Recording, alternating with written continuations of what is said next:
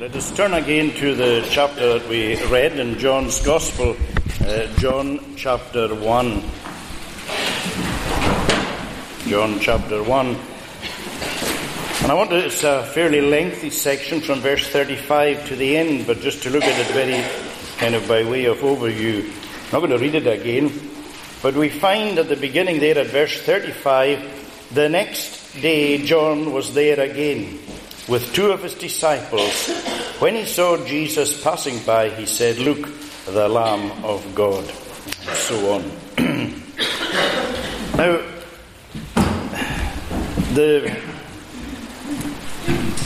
I think one of the things that really strikes you, we read that from verse 29, but you'll see there in verse 29, the next day John saw Jesus coming towards him and said, "Look, the Lamb of God, who takes away the sin of the world." But then it tells us in verse 35, the next day John was there again with two of his disciples. When he saw Jesus passing by, he said, "Look, the Lamb of God." And I find that very encouraging, that because the result of this is verse 37.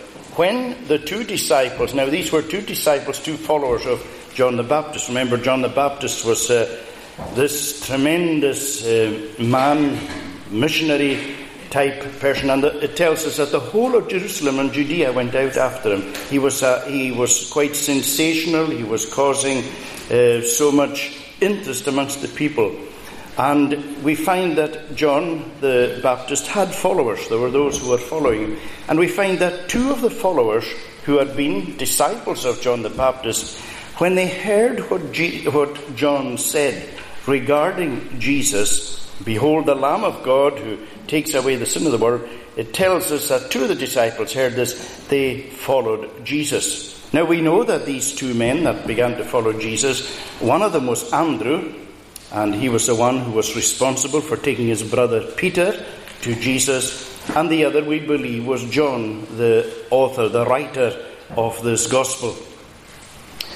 And so some people may say, well, that's a bit unfair, surely. Surely John must have felt a bit put out. Here he is with this great following, all these people round, and he points to Jesus, and two of his closest followers turn from following John and begin to follow Jesus. So people may say, well, they weren't very loyal there. John must have felt upset. Not at all. John was not in the business of building up his own following, although people were following. John was there as a signpost to Jesus. And that's what we should all be. That's what all preaching is about. That's what all witnessing is about. We're never in this for our own interests, for our own glory, for any building up of any following of anything at all. All the time, everything that we're involved in is in order to point people to Jesus. And that was John's great aim. He was pointing people to Jesus. And I'm sure at one level, while John would have missed the company of John and Andrew, he would have been delighted that they went on to follow Jesus. But the other thing that really strikes me here is that you find in verse 29, John saw Jesus coming and he said, "Look, the Lamb of God who takes away the sin of the world." The next day, verse 35, John was there again. When he saw Jesus passing by, he said, "Look, the Lamb of God." Exact same thing. The first time he said it, we don't read of any response. We don't read that anybody began to follow Jesus. But it's the second day that he says it, that these two men began to follow Jesus. And that's also a great encouragement, because quite often we can easily become discouraged, because we may witness to people, we may speak to people, we may encourage people, we may talk to people, and it doesn't seem to be going anywhere. Maybe you can think of people that you've spoken to, and it's had absolutely no impact, no effect, whatever, or so it appears. But we don't know, because maybe John, that first day when he said, "Behold the Lamb of God," and nobody reacted, he might have said, "Oh, well, what's the point in me saying that anymore?" But he said it again the next time, and then there was the response of these people. And that's what we've got to be. We've got to be faithful to where we're at. And we don't know. We're all just links in a chain. We've all got our own little part to play. We are where God has set us. And we don't know what the Lord will take and what the Lord will use and what the Lord will bless. So this is what happened. And when you think about it, when John said, if you were to see a line of what happened, and when John said these words, "Behold the Lamb of God," and these two men got up and went to follow Jesus. One of them was Andrew. Andrew went, we'll see that in a moment, and he got his brother Peter, brought Peter to Jesus. 3 years down the line, we see this Peter, who was brought by Andrew, who heard the words of John the Baptist, preach at Pentecost. And 3,000 people were converted. There was massive revival as Peter preached. So if you took, and there were many, many more, if you took every individual person who was converted under the preaching of Peter, and you linked it all, you bring it all back to Andrew, who brought Peter to Jesus, and you put it back then to John the Baptist, who just said these words, "Behold the Lamb of God, takes away the sin of the world." And you see the link. It's wonderful. And that is still going on to this day. We're all, as we say, links in a chain. Wonderful. I believe it will be one of the wonderful things of glory, where we will see what we can't see now, where we'll understand what's impossible for us to lay hold of, where the picture will be opened up for us. And we will see things that we just never knew anything about. It's one of the great pictures given to us in Matthew, when Jesus will say to his people, and he'll say, "Well done," and he'll tell them the things they did for him. And his people are going to say, "Well, but when? When did we see you hungry? When did we see you thirsty? When did we see this? When did we see that?" And he's going to say, "As much as you did it to one of these, the least of my brethren, you did it unto me." You did these things that you did. And maybe you never saw any result. You might be praying for somebody for years and years. You may have witnessed to somebody for years and years. You may have spoken a word here and there, and as far as you can see, you can't see any result from it. There'll be a result. That's going to be one of the wonderful things that will be opened up. And we'll see that all, remember what it tells us, that no labour in the Lord is in vain. That's hard for us to understand sometimes, because we can labour and labour and labour and labour, and sometimes we do feel it's in vain. The Lord says it's not. And one day we will see just the fullness, the wonder, the return of what the Lord is showing. So anyway, we find these two disciples, they get up and they go to follow Jesus. And Jesus, turning around, saw them following, and he said, "What do you want?" They said, "Rabbi, where are you staying?" Now that question that Jesus asks is one of the most pertinent questions that anybody can ask. What do you want? These are about they're nearly the first recorded words of Jesus. There's when Jesus spoke in the temple to his parents and such like. But in his start of his ministry, and these words are so powerful because Jesus addresses these words to us as well. And he's asking us tonight, what is it you want?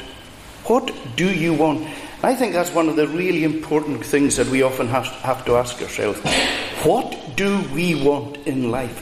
What is it that motivates us? What is it that drives us? What is it that gives us the impetus to go on? Where are our goals?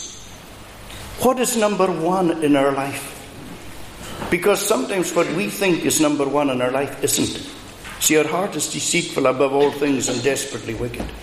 One of the greatest sins that we're prone to is idolatry. We may say to ourselves, "Oh, I don't think so." But we can have loads of idols in our heart we're not really aware of. Covetousness is idolatry, we're told. Lots of things that, when you strip it all down, it's idolatry. And so we've always got to ask ourselves, what is really at the centre of our lives?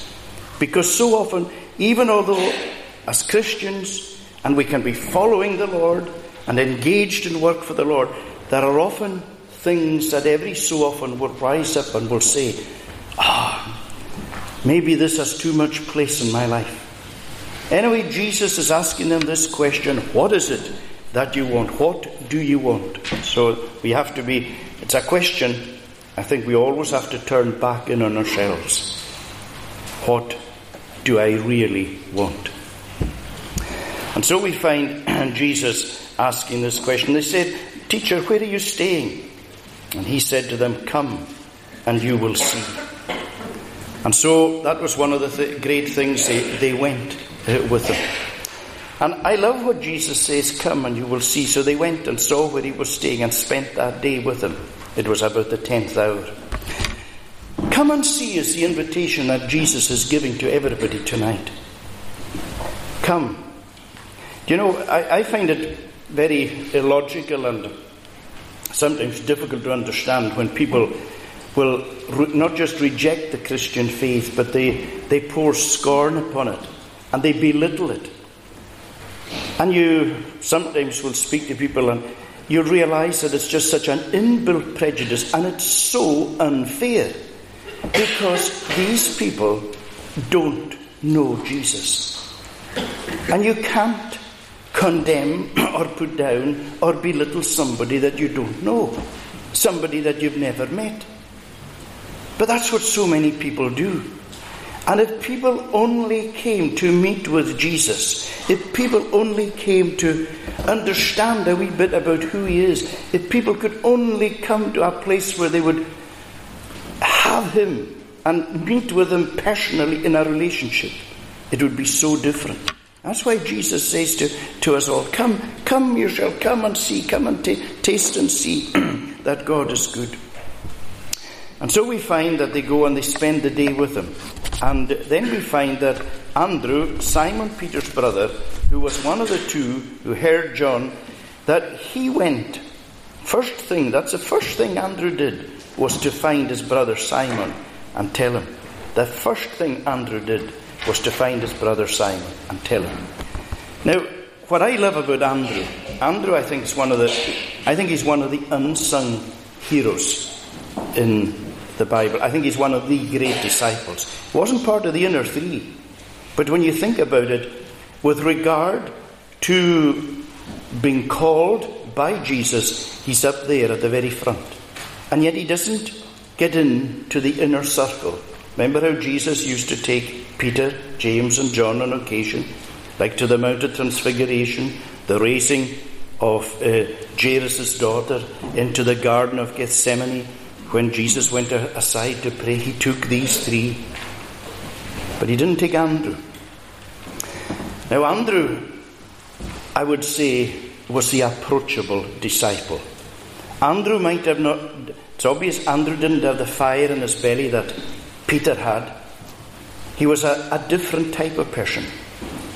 But one of the wonderful things about Andrew is he was obviously a wonderful Christian. Because the hardest place, and I'm sure you'll all know this, the hardest place to witness is in your own home. If you are in a home that there are people that aren't believers, you know the hardest place to witness is in your own home. Why? Because people know you best. They know who you really are in a way that others don't. They know the real you. And that's why it's often difficult to witness in your own home. But here's Andrew, and that's the great thing about him. He went straight home, and he got his brother. And he witnessed to his brother, and he said, "Hey, we've found the Messiah, we've found Jesus Christ."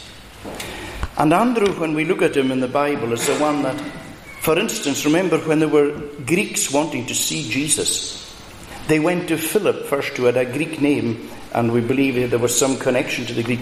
But Philip went straight for Andrew. Andrew seemed to be the person who could get alongside. Remember when Jesus had the miracle with the loaves and the fish? It was Andrew who brought the boy to Jesus with the loaves and the fishes. So you see that Andrew must have been one of these people. So we say he might not have might have not been so spiritual as John or as impetuous as Peter, but he was the one who could get alongside. He was the approachable one. And that's, people like that in the kingdom are so important, where you're there for others, so that people will feel it easy to talk to you. You know, it's one of the most important things. If you have that ability, that's a wonderful, God has given you a great ability. Because, you know, there's a lot of people in this town and in their communities that have an interest in the gospel, but they can't come to church. But if they know a Christian who they can approach and just open up a wee bit to, that is one of the most wonderful things that can happen. And if you're such a person, God has given you a wonderful gift where you are like a kind of a go-between, where you are somebody that people can feel that they can come up to. And they can speak and they can open up a wee bit and tell you how they feel. A wonderful thing. Well, I would say that Andrew was a disciple who was a bit like that. So he finds Peter and he takes Peter to Jesus. And then we have this lovely meeting of Jesus with Peter. Simon, Jesus looked at him and said, "You are Simon, son of John. You will be called Cephas," which when translated is Peter. And it's quite interesting that often when the Lord does that really something really specific, some great work for a person, there's a name change. Like Abram became Abraham. Jacob became Israel. And here's Simon, he is being called Cephas or called Peter. Then we find that the next day Jesus decided to leave for Galilee. Finding Philip, he said to him, "Follow me." Now, do you notice what's happening here? This is one of the things I love about this narrative. We're finding different people coming to Jesus, and each one, it's different. John and Andrew came on the testimony of John the Baptist, who just said, "Behold the Lamb of God."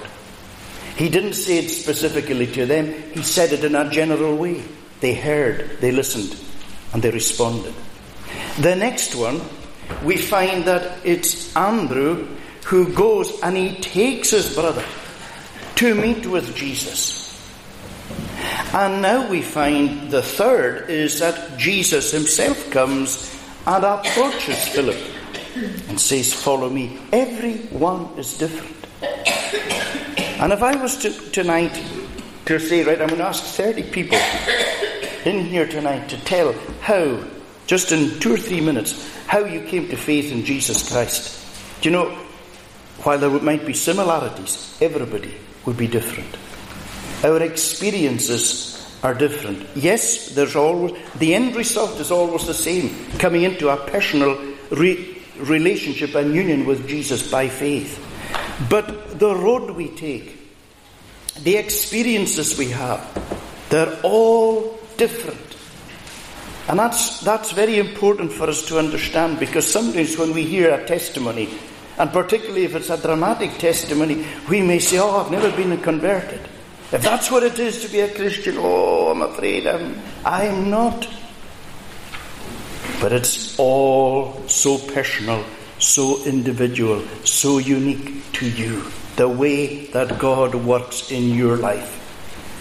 And that's one of the things that is opened up for us here, the variety of ways in where people come to faith in Jesus Christ. And so he says to Philip very simply, that's what he says, "Follow me." That's all, these words, they came with power. And then we find Philip, he was of the same place as Andrew and Peter. And again, Philip does exactly the same thing. He goes off and he finds his friend Nathanael. God doesn't just give us family, he gives us friends. I think it's one of the great, there are so many enriching things in life, but two of the greatest enriching factors we have in life are family and friends. And God hasn't given us family and friends just in a random way. There's a purpose, there's a plan to everything. And it's very important that we involve and engage with our friends in spiritual things as well, in witnessing and in everything.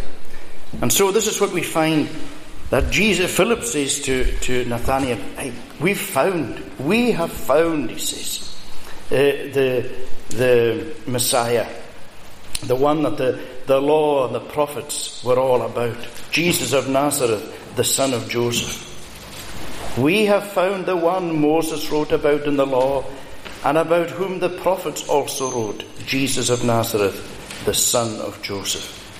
And then we find this bias coming in, this prejudice, because Nazareth was kind of looked down on by many of the Jews, because there was in Nazareth quite a lot of mixed race, and you know how the Jews were very particular about their racial heritage. And so there was this sometimes looking down at Nazareth, and that's why Nathanael asked, and he said, can anything good come out of Nazareth? And see the wisdom of Philip. He doesn't stand there and say, all right, here we go again. Here's Nathanael. He's always putting down on Nazareth. And start a big argument and start debating and saying, right, I'm going to give you 10 reasons. No, he says, the wisest thing of all, come and see. Come and see for yourself. And that's, I think, one of the things we've got to do with people. If you're meeting people who don't come to church, say to them, look, I'm going to give you a little book, even if it's like Daily Bread or something. You're saying that you don't know anything about Jesus. You're belittling the gospel. Well, please, before you belittle the gospel, will you do one thing for me? Will you promise me that every night you just read a wee bit of the Bible, maybe Matthew's gospel, Luke's gospel, or John's gospel, and take this Daily Bread, just 5 minutes a night?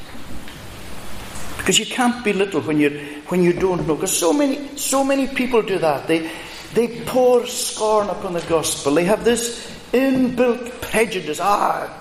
Jesus Christ and Christians, and they're pushing it away. And you're saying it's so unfair. Come and see.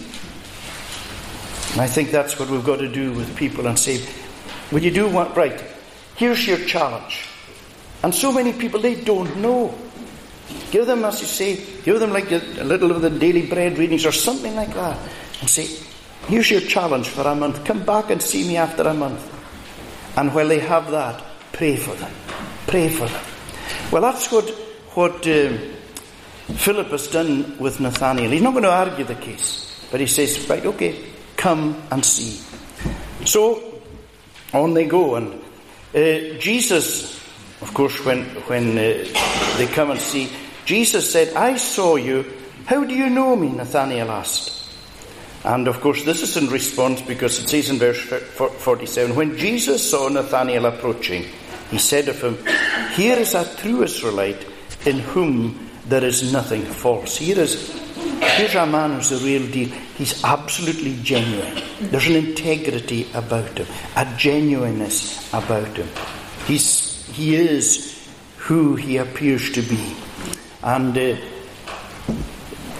when we say an Israel, I suppose one of the things I remember I can't remember, it was a good number of years ago, I was on this sponsored cycle in the Holy Land. I remember this man speaking to us. He was a Christian Jew, but he was saying the whole background. He said, you don't think the way that we do. We think differently to you. The way, something to do with it, they're very, very shrewd. They operate in a very shrewd manner. And he was highlighting that this was kind of natural to them. Well, Jesus is saying, here is an Israelite indeed, in whom there's no guile, there's no deception. This is somebody who is absolutely true and real. And Nathanael asked, how do you know me? Jesus answered, I saw you while you were under the fig tree, before Philip called you. And then Nathanael gives one of the greatest confessions that you'll ever find anywhere. You are the Son of God. You are the King of Israel. And Jesus goes on then to say, I tell you the truth, you shall see heaven open and the angels of God ascending and descending on the Son of Man. And it's very interesting how Jesus ties in when he says to Nathanael, An Israelite indeed, in whom there is no guile. It's like he goes right back to the one who was first called Israel, who was Jacob, whose name was Israel. Because he brings this reference back to the dream that Jacob had. Remember that amazing dream he had when he was on the run from home, having to run from his brother Esau. And if any man was ever lonely and homesick, that night it was Jacob. He felt so alone. And yet he wasn't alone, because he had the most amazing experience where he saw heaven open. And he saw this ladder from heaven to earth. And he saw the angels ascending and descending. And as many people will highlight, it wasn't that the angels were descending and ascending. They were ascending and descending, which means that they were already there. They weren't descending in order to be with him. They were ascending because they were already around him. And that's such a beautiful picture to know that the angels, remember, are ministering spirits.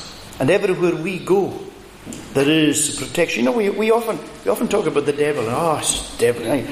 The devil got at me. The devil made me do this. I ended up, and I'm sure it was Satan. We're always talking about the devil did this and the devil did that. I wonder how often do we stop and say, you know, I think an angel prevented, an angel protected. Because we are experiencing over and over again, though we don't realize it, divine deliverance through, I believe, angelic ministry. And so Jacob was given this great picture, this great scene. Jacob, you thought you were on your own. You're not. And of course Jesus is now showing that he himself is that ladder. As this ladder ascended from heaven to the earth, this ladder that was coming all the way from heaven, all the way down to the earth. This is God linking heaven to earth, and Jesus is that ladder. Jesus is the one who has come down to us to make a way back to God. The question we have to ask ourselves is this: have we, if we're going to use the picture of the ladder, have we begun to climb that ladder? Have we put our feet upon the ladder? You know, if you're going to go up a ladder, it's no use looking at it and thinking about it. It's not enough even to put one foot on the rung. You've got to put both feet on the rung, get your both feet on the rung of the first rung of the ladder, and then begin to climb. And that's what we do with Jesus. We say, this is where we're going. We're going with him. And we begin our ascent because that's where we're going to glory. But we begin it with him. And he'll take us home. And you know, the wonderful thing is that once we begin to go with him, he will never, ever, ever let us go. He has a hand that is so strong that it cannot be prized open. Thou hast an arm that's full of power. Thy hand is great and mighty. That's what we're singing. This is the hand that Jesus has. In John's Gospel in chapter 10, Jesus is saying there about eternal life, and he says, you know something? He said, you're in God's hand and you're in my hand. And nobody can open that hand. That's one of the wonderful things. And that is why, even as Christians, if we slip, if we fall, we will not be utterly cast down. Remember how it says in Psalm 37, the steps of a good man are ordered by the Lord. Even although he fall, he shall not be utterly cast down. Why? Because the Lord upholds him with his hand. Those of you who are parents who have little children and you're walking with the children and you're holding their hand, if they stumble and they fall, they don't go all the way down. They may swing a bit. They might be going this way and that, but they don't hit the ground because you have a hold of them. They stumble, they fall, but they don't fall all the way down. So it is with a believer, because we are in the hand of the Lord. And it is his great work to take every single one of us home to glory. And what Jesus said to Nathanael here is going to be true for all of us. You shall see greater things than that. That's always going to be how it is with us. Doesn't matter how great or how wonderful A thing has been already that you've experienced in the Christian faith. You're going to see even greater. It's going to be like, you remember when the Queen of Sheba, she came, she heard about Solomon. She came up to see. And it tells us two things about her. One was when she saw the grandeur, the splendor, the majesty, the glory of his kingdom and his wisdom, it tells her that there was no strength in her. It was like, it was too awesome for her. And she said, the half was not told me. Well, that's what it's going to be like for us when we arrive in glory. Not that there'll be no strength in us, but it's just we will be overwhelmed with the greatness, with the glory, with the grandeur of what he has provided for us. It's a wonderful concept, a wonderful thought. You shall see greater things than these.